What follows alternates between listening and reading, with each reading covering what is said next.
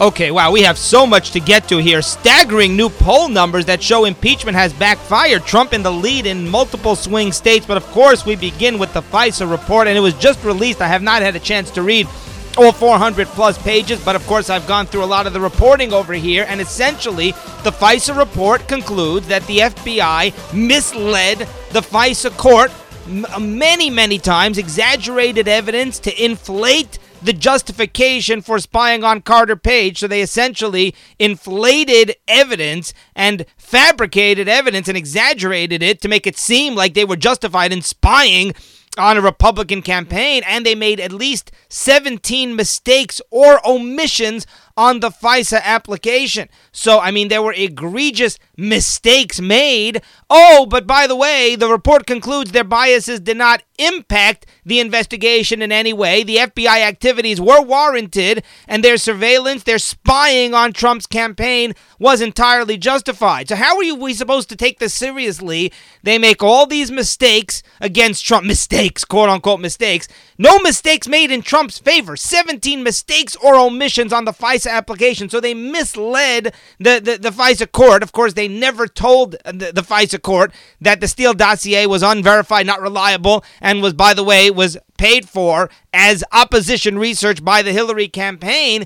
No mistakes in Trump's favor. All these egregious mistakes against Trump. Lisa Page and Peter Strzok are leaders of the investigation, and yet there were no biases, and the biases did not, well, there were biases, but the biases did not affect the investigation in any way, and it was totally justified. I mean, can anybody take this seriously? Strzok and Page, they got kicked off of Mueller's investigative team because they were so egregiously biased, but we're supposed to believe that their biases did not affect the investigation in any way. You know, so how are you supposed to believe such drivel? And, we told you this ahead of time. The IG, he's an establishment person, so I have to believe that his conclusions were determined before he ever went in. He knew that he would blast the FBI. It's like James Comey with Hillary Clinton, right? Hold this press conference, show all the crimes she committed. Oh, by the way, we're not going to charge her. She didn't have intent. They figure out the conclusion before they begin, right? Okay, be sure to visit thekreport.com. The K Report gives you all the news and politics you want in a totally kosher way. No videos, no inappropriate pictures, no inappropriate content, just lots of great articles with all the latest news and politics of the day. The articles are short, they're easy to read, they're fun. The K Report, THE, the letter K Report.com, a news website your whole family can enjoy.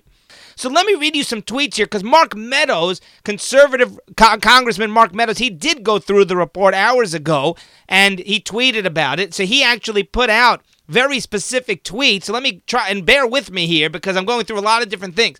So Mark Meadows says, page 361, the IG found numerous serious factual errors and omissions in the FISA application that undercut certain allegations in the application. So the translation is that it wasn't just these random mistakes and omissions in the FISA applications when they were applying for a warrant to spy on Carter Page, but they undercut the allegations. So they make allegations against Trump, and if they had not made certain omissions or certain mistakes, then that would have actually contradicted the allegations they're making against Trump and against Carter Page. So essentially, they lied, right? It's very simple. They lied in the report. They made allegations, and it turns out if they had given the FISA court all the information, then it would show that the allegations they were making were lies, okay? Mark Meadows says, FBI, he's quoting, again, FBI used knowingly false and dubious information in a FISA application as an excuse to surveil American citizens in the Trump campaign. Mark Meadows quotes here, page 341. The report reveals that the FBI fell far short in vetting accuracy. I'm not sure which page this is on, but it's from Mark Meadows. FBI fell far short in vetting accuracy of FISA applications, knowingly withheld exculpatory information, used defensive briefings to secretly access the Trump campaign, used known and legitimate sources, and more. So that's really his summary. But page 341, this is the real bombshell here, is in August of 2016, again, Mark Meadows, the FBI used a defensive briefing with the Trump campaign as an opportunity to gather potentially relevant investigative information about Michael Flynn. So the FBI, they want to spy on Michael Flynn, or they want to dig up dirt on Michael Flynn. They have a defensive briefing with the Trump campaign, and what they're really doing is they're using it as an opportunity to surveil Michael Flynn and to try to gather up potentially relevant, basically dirt against Michael Flynn, using a defensive briefing with an opposition candidate, because this is Obama's FBI, right?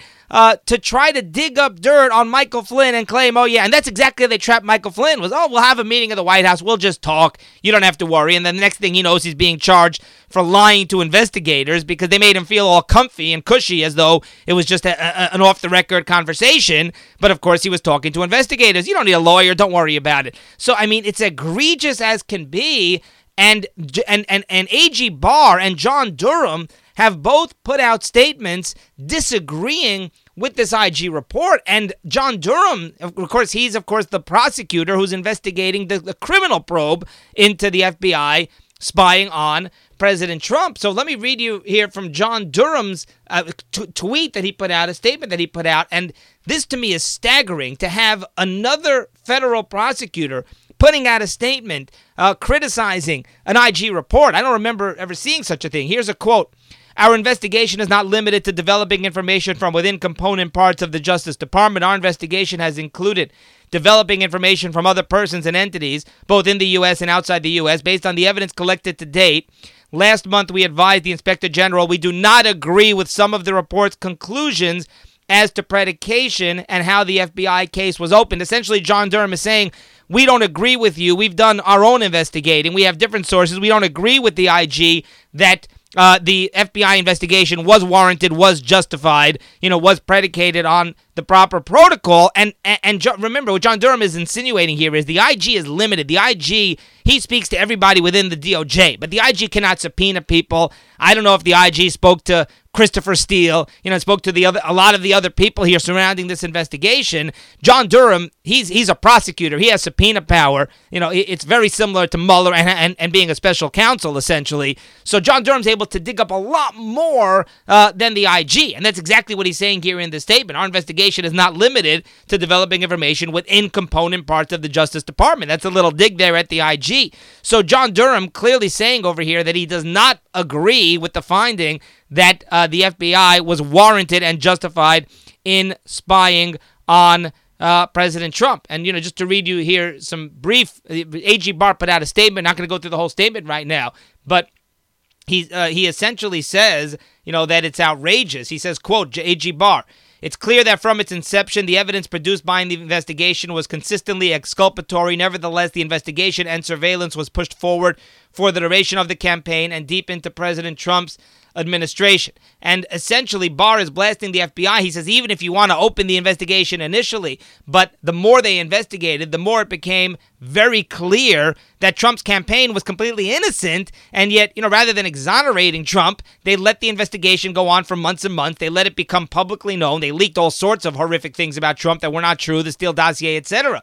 Here's another quote from A.G. Barr. Quote, the Inspector General's report now makes clear the FBI launched an intrusive investigation of a presidential campaign on the thinnest of suspicions that, in my view, are insufficient to justify the steps taken. So Barr is saying here, just like John Durham, that it was not justified. And again, the IG report, I've got to say, it's rigged. I mean, and you're going to say, well, listen, come on, it didn't have the conclusion that you want. I mean, what are they saying? 17, you judge for yourself. I'm open to this here.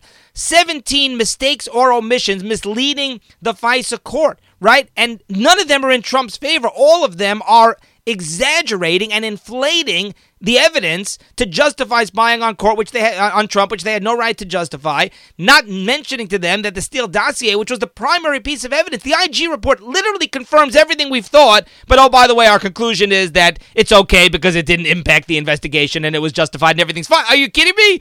All right, I could go on about this all day. We got to move on to the other news. Of course, impeachment hearings today.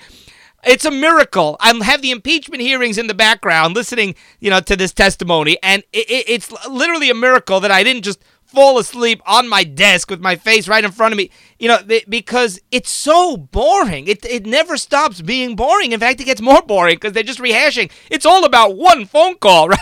So how exciting could it be? And what's ironic is they scheduled this big FISA hearing today. This is the start of the last phase before they actually vote on articles of impeachment. So they're basically like summarizing all the arguments and presenting the different sides of it. And it's all such a dog and pony show because it's all rigged. We already know how they're going to vote. Most of the people voting for this have already voted for impeachment like a year ago, and that was before the phone call even happened. So that shows you how rigged the whole system is. But, the irony is they tried to schedule this hearing for today clearly to try to distract from the FISA story and get, steal the spotlight away. I mean, this thing is so boring. You cannot distract from anything with this impeachment hearing. I mean, this would not tear you away from watching grass grow. I mean, if you were watching a snail walk across the sidewalk and then someone said, hey, let's watch this impeachment hearing, trust me, you'd continue watching the snail. It's much more exciting. Now, here's the real reason I realized today.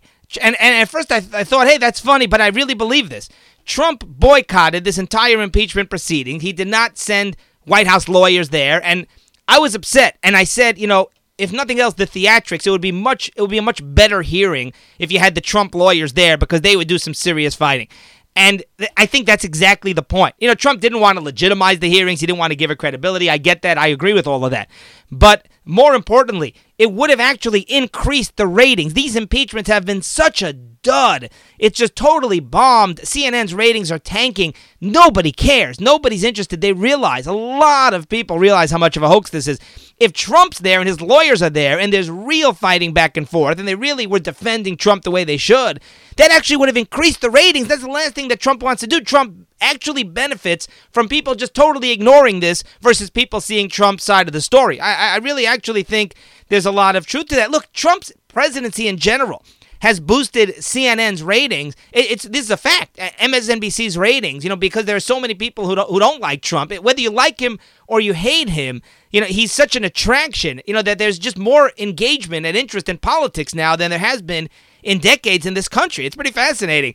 Okay, a caller pointed out, we talked about the bipartisan bill, quote-unquote bipartisan, where you had 5 Republicans joining the Democrats calling for a two-state solution in the Middle East.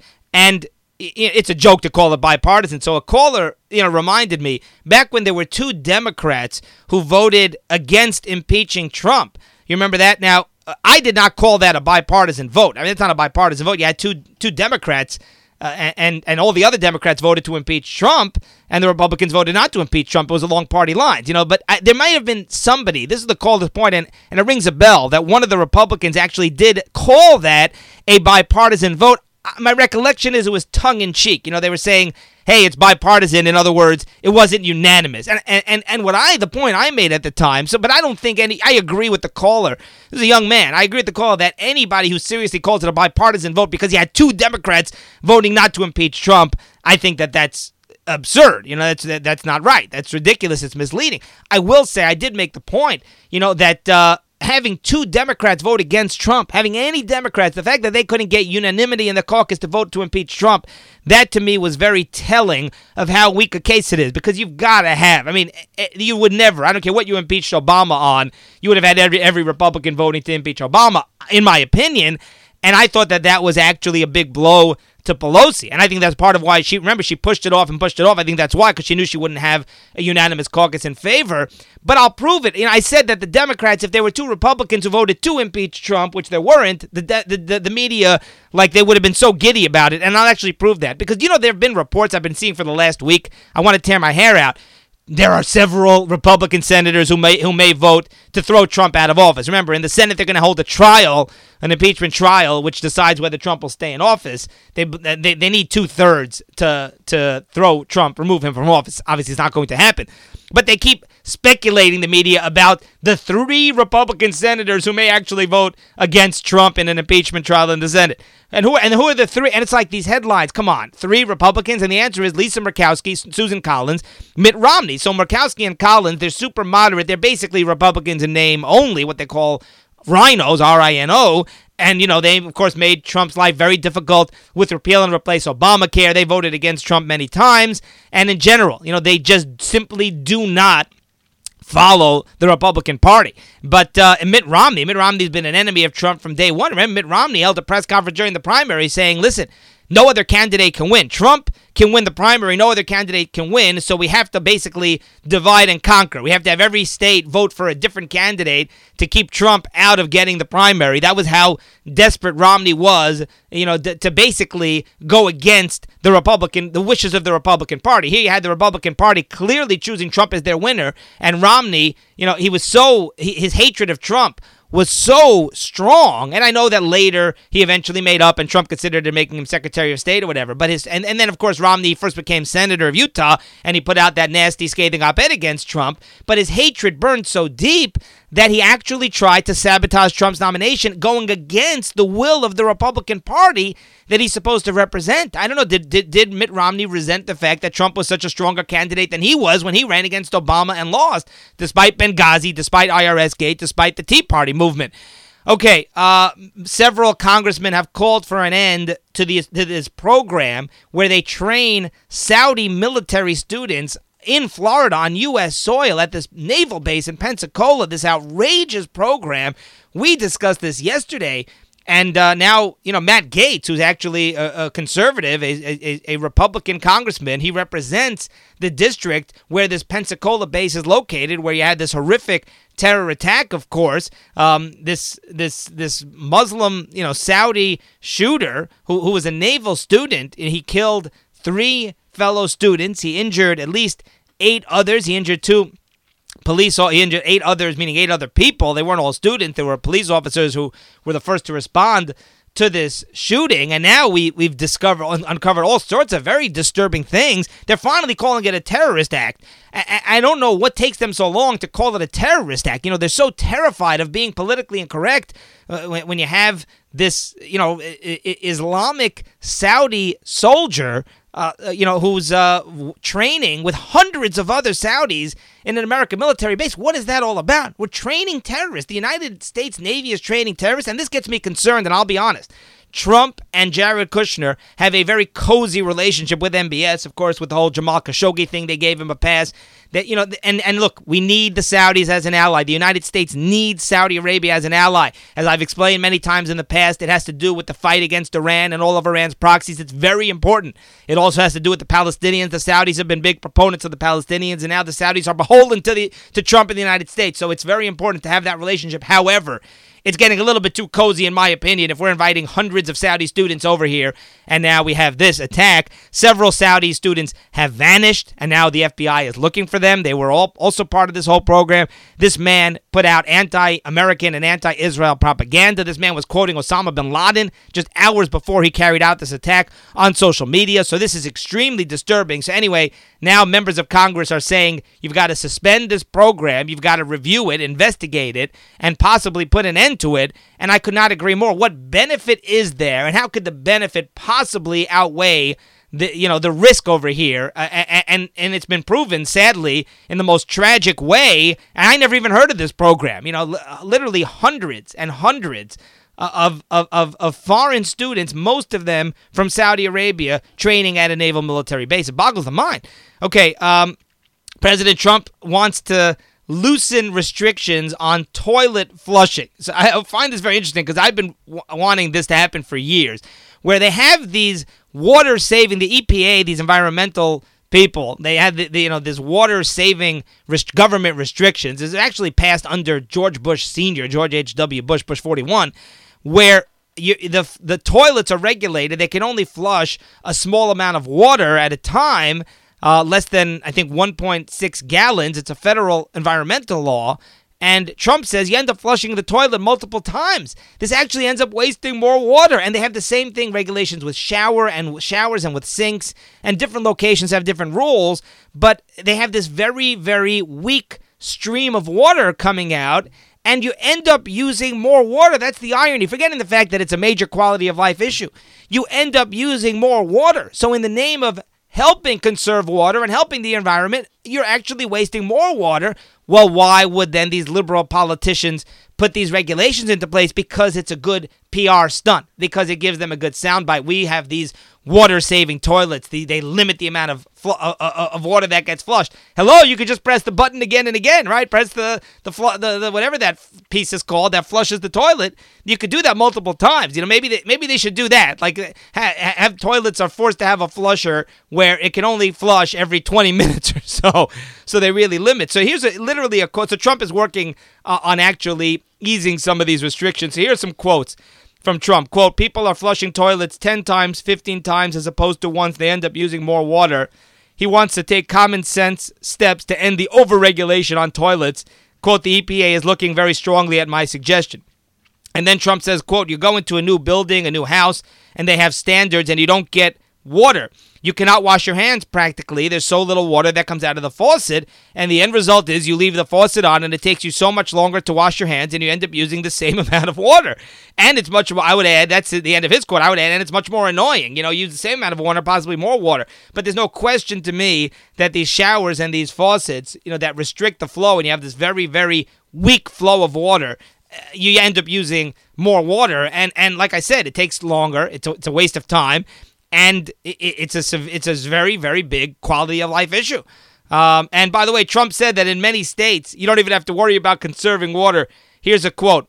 It comes down. It's called rain. Trump says he's talking about how, listen, some states, they experience droughts, so you need these conservation regulations. But in some states, they have plenty of water. It comes down. It's called rain. All right, Elizabeth Warren has released financial records that show that she earned nearly $2 million as a private lawyer. Now, this is over 30 years, but Elizabeth Warren, she, as a private lawyer in private practice, that's in addition to being a college professor and now, of course, a senator, she earned $1.9 million doing private law work. Sometimes for big corporations, by the way, for very, very high-profile clients. She worked for lawyers that were involved with Enron. She worked for lawyers that were involved with big oil, back before she became a socialist. Elizabeth Warren, she used to be pretty conservative. She shifted to becoming a socialist, a non-socialist socialist, I should say, relatively recently. But what this does show is $1.9 million as a private lawyer. Elizabeth Warren, she's a wealthy person. I mean, she's close to the top 1%, possibly in the top 1%. She and Bernie Sanders, you have these two socialists, who are great at spending other people's money, who have earned an awful lot of money in the private sector thanks to free market capitalism. And the reason that this is so upsetting, if you want to call it that, or outrageous, I should say, disgraceful really, is here Elizabeth Warren has been an outspoken critic of Michael Bloomberg, my friend Michael Bloomberg. Elizabeth Warren has been blasting Michael Bloomberg because he's using his billions of dollars to try to buy the election, as opposed to Elizabeth Warren, who's going and pandering and offering all sorts of freebies so that people donate money to her so that she can use their money to buy the election. It's just so backward. It's just so perverse, the logic here. But my what does she want? She wants Bloomberg to basically keep his money, not use it, not spend his money, and to go and fundraise money from other people and then use that money to buy ads like she's doing. What's the benefit there? It's bizarre. So, but the real point is that she is exactly the same as Bloomberg in terms of being annoyed that Bloomberg is so rich, right? Elizabeth Warren, right? She's anti-billionaire, and she thinks that rich people don't deserve their money.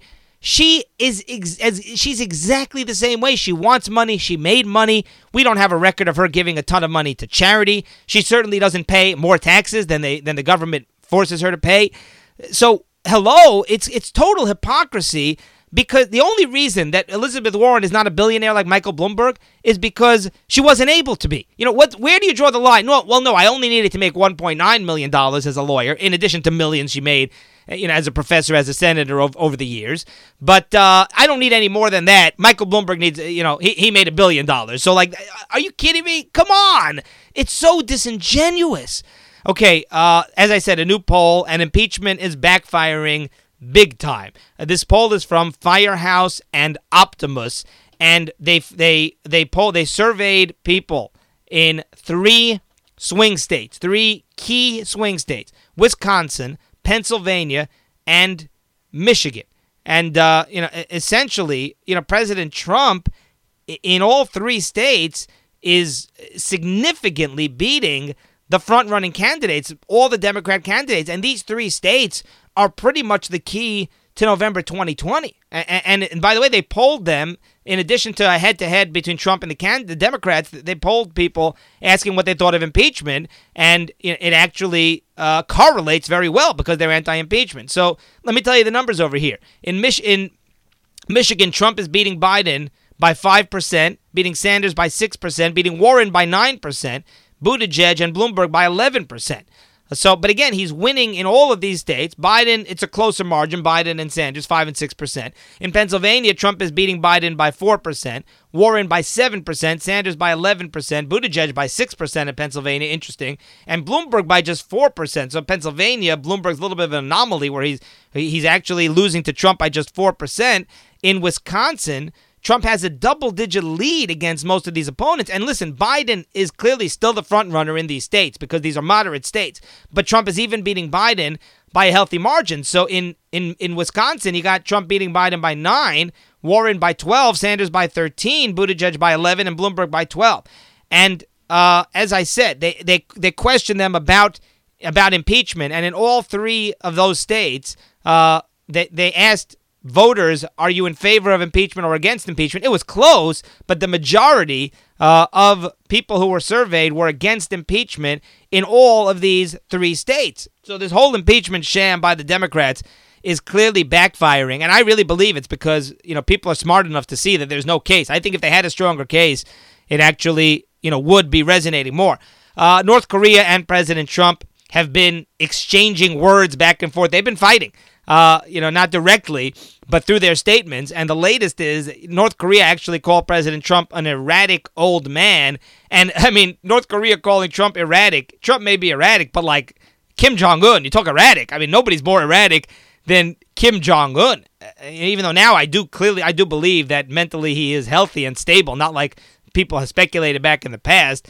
But, he's a very, very calculated man. But you talk about erratic. But look, it's been tricky. North Korea conducted a test at a site that they were supposed to be dismantling in their agreement with Trump, but they conducted this test. They're saying now it was a static test. It wasn't a launch. It was an engine that they tested, but they're saying it was very successful, and it's related to ICBMs. Experts say it's related to intercontinental ballistic missiles, so that's a big deal, because those are used for nuclear warheads, and those are used for long range, and they've been avoiding those tests. So that's a statement. North Korea has threatened that, by the end of the year, if negotiations don't resume and if Trump doesn't make major concessions, they're going to try a new approach. So it is very, very frightening. And they keep sending these signals. And essentially they're saying that Trump is just stalling. Trump doesn't want to make any concessions. He doesn't want to deal. He's just stalling till November 2020 because he wants to be able to say that the negotiations are still intact so he gets reelected. And North Korea essentially saying, well, we're not going to allow that to happen. We're going to basically allow the talks to collapse, and that could hurt Trump politically. Okay, some more details about Amazon, because we told you it's just bizarre. Ocasio-Cortez and others, they're saying, you see that? We didn't need that deal with Amazon. Amazon's coming to New York without needing the tax incentives. Do they not get it? I'm not sure which is worse. I don't know if they're just being phony and just, and they realize that this deal, this Amazon move that is happening is a tiny, tiny fraction, a drop in the bucket. It's nothing compared to what they were planning on doing. I think they actually don't get it, and I'm not sure which is worse, but here's what Amazon's original plan was, that they cut this deal with Andrew Cuomo.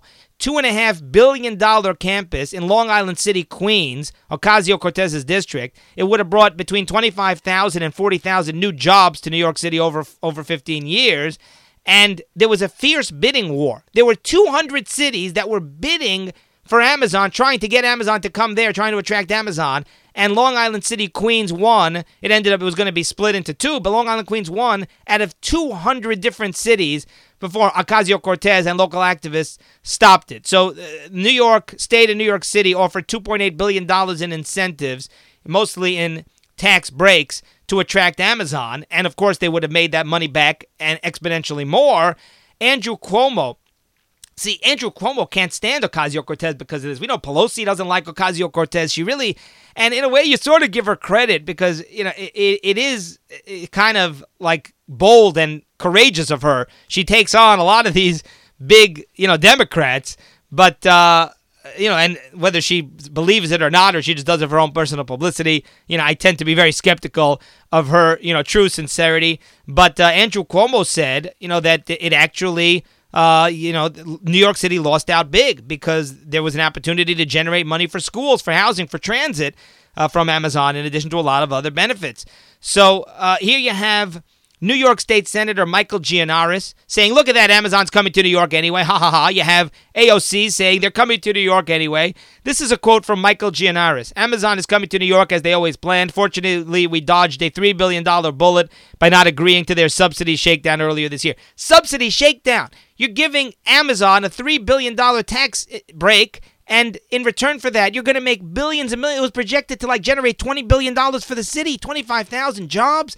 A major campus. I mean, Long Island City, Queens is not Manhattan. It's much harder. De Blasio said that. He said that now Amazon's coming to Manhattan. I mean, again, it's a tiny space relative to what they were planning on doing. It's 1,500 jobs, not 25,000. But also Queens versus Manhattan. I have seen the area, and, Long Island City, Queens, it's close to Manhattan. It's across the East River, but it's not exactly a hub. All these companies, they want to move to Manhattan. So that was like a major, major achievement, attracting Amazon to Queens, which is Ocasio's own district. And yet they're saying, oh, wow, we dodged a bullet. Oh, it was a subsidy shakedown. Now, I do believe they should give tax incentives across the board. Whenever these Democrats, when they want to attract businesses, what do? They cut taxes. Well, hello. Just cut the corporate tax altogether. New York has some of the highest income taxes and business taxes around the country, and businesses are exodusing New York in droves as a result. All right, that's going to do it on this very busy Monday, and we will see you next time.